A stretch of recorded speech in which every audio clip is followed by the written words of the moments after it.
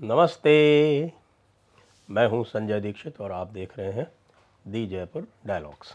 आप जानते हैं कि इस समय भारत में सिनेमा देखने वालों का मूड क्या है, और इस मूड के बीच में जब ये पता चले आपको कि एक पाकिस्तानी फ़िल्म जिसका नाम है मौला जट्ट, और जिसमें वही फवाद ख़ान और माहिरा ख़ान उसमें एक्टिंग कर रहे हैं जो भारत के विरुद्ध खुलकर बोलते हैं और भारत की सेनाओं के विरुद्ध बोलते हैं, वो उसमें स्टार्स हैं।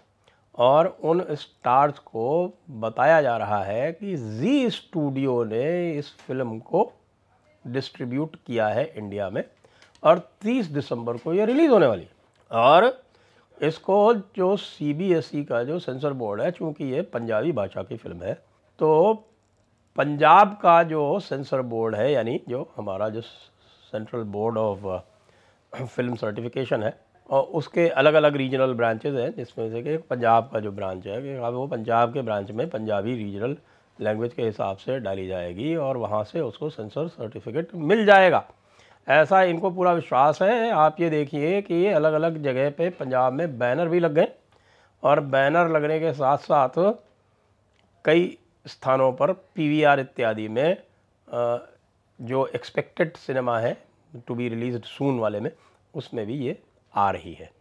अब हम ये जानना चाहेंगे कि भारत की जो इंफॉर्मेशन और ब्रॉडकास्टिंग मिनिस्ट्री है, और जिसके जो कर्णधार राजकुमार यानी कि अनुराग ठाकुर जी, जो जगह जगह पर बड़े ज़ोर शोर से पाकिस्तान के विरोध में बोलते रहते हैं, उन्होंने हिमाचल के चुनाव में भी पाकिस्तान का विरोध बुनाने का प्रयास पूरी तरह से किया।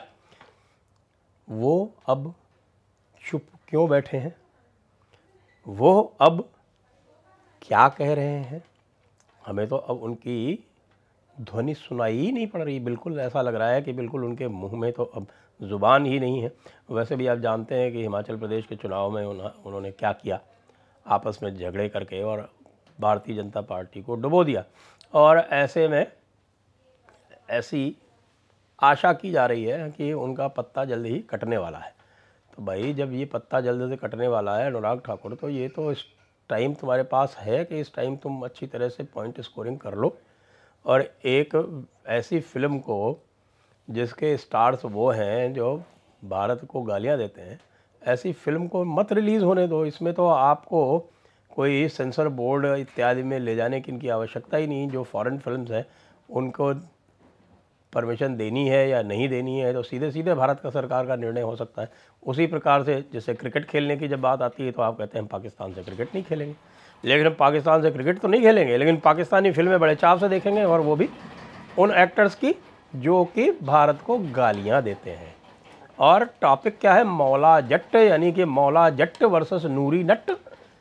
अब ये मौला जट्ट और नूरी नट्ट का एक पुराना पंजाब का किस्सा है, उसको लेके ये फिल्म बनाई गई। पहले 1979 में कभी बनाई गई थी पाकिस्तान में, और वहाँ पर ये सब चलता है। लेकिन ये पहले ये बता दो भाई कि ये मौला जट्ट पंजाबी है या मुसलमान है, क्योंकि ये ओरिजिनल जो टेल है, जो पुराना जो इसका जो कहानी किस्सा है, ये पुराना किस्सा तो हिंदू पंजाबियों का है। लेकिन इन हिंदू पंजाबियों में ये जो जिन्होंने चाशनी मिला दी है पाकिस्तान के मुसलमान पंजाबियों की, तो मौला जट्ट को भी मुसलमान दिखा दिया है, नूरी नट्ट को भी मुसलमान दिखा दिया है। तो भाई, इस तरह का इतिहास के साथ इस तरह की छेड़छाड़ कैसे परमिट की जा सकती? भारत सरकार, आपको इस पर तो निर्णय लेना ही चाहिए।